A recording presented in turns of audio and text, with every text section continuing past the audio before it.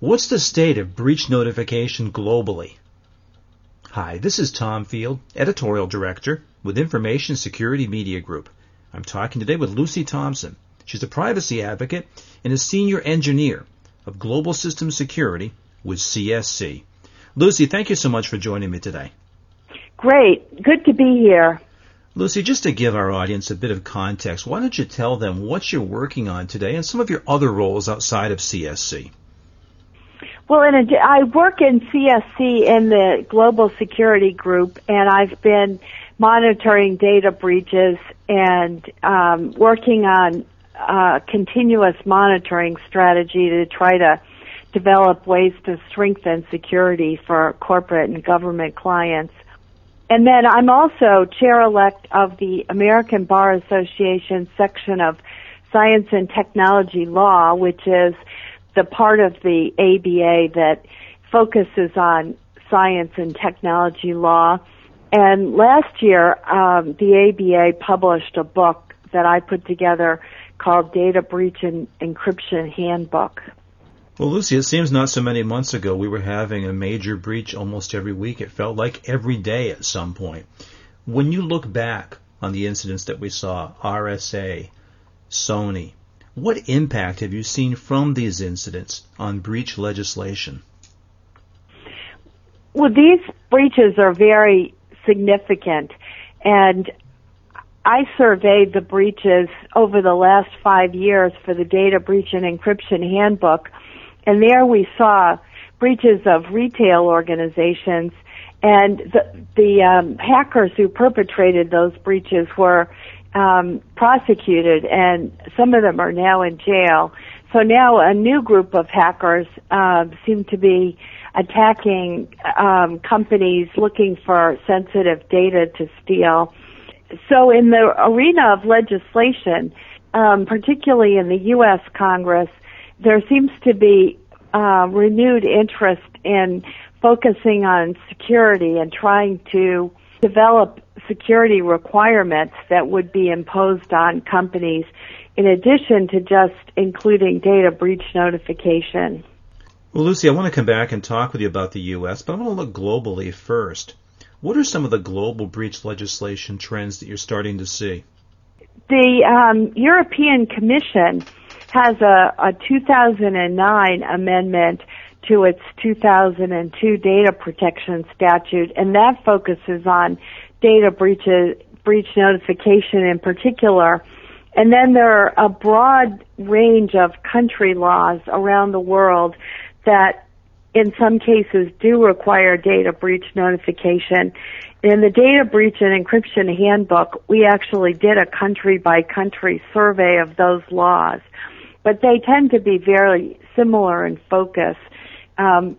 They define what is sensitive data, and then a number of the countries have particular requirements for privacy protection, some of which are stricter than what we find in the U.S., and then they have notification requirements either by a data commissioner or notification of a company to the data subjects that are affected by a breach.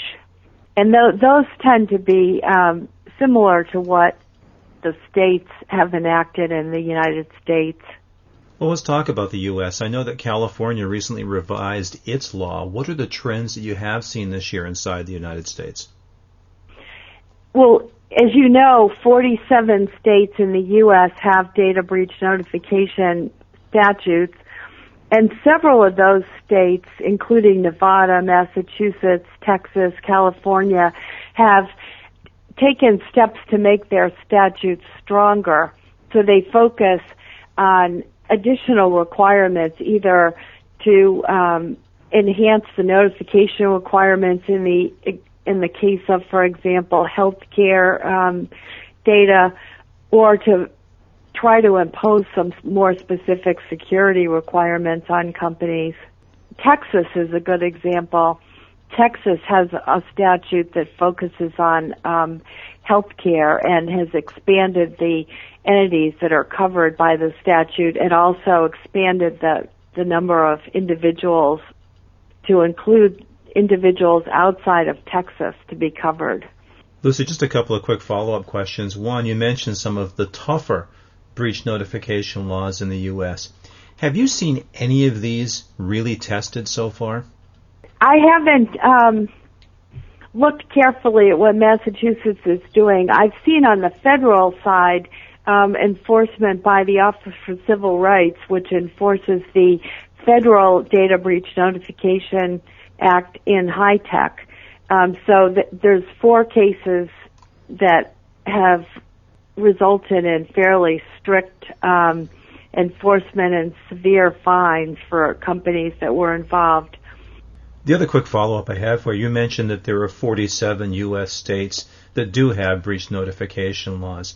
At this point, what's the excuse for the 3 states that don't? I don't know. I can't answer that question, but it's certainly a nationwide trend. The country is pretty well covered, but unfortunately the people in those 3 states are left out. Now, we've talked about global trends and trends in the U.S.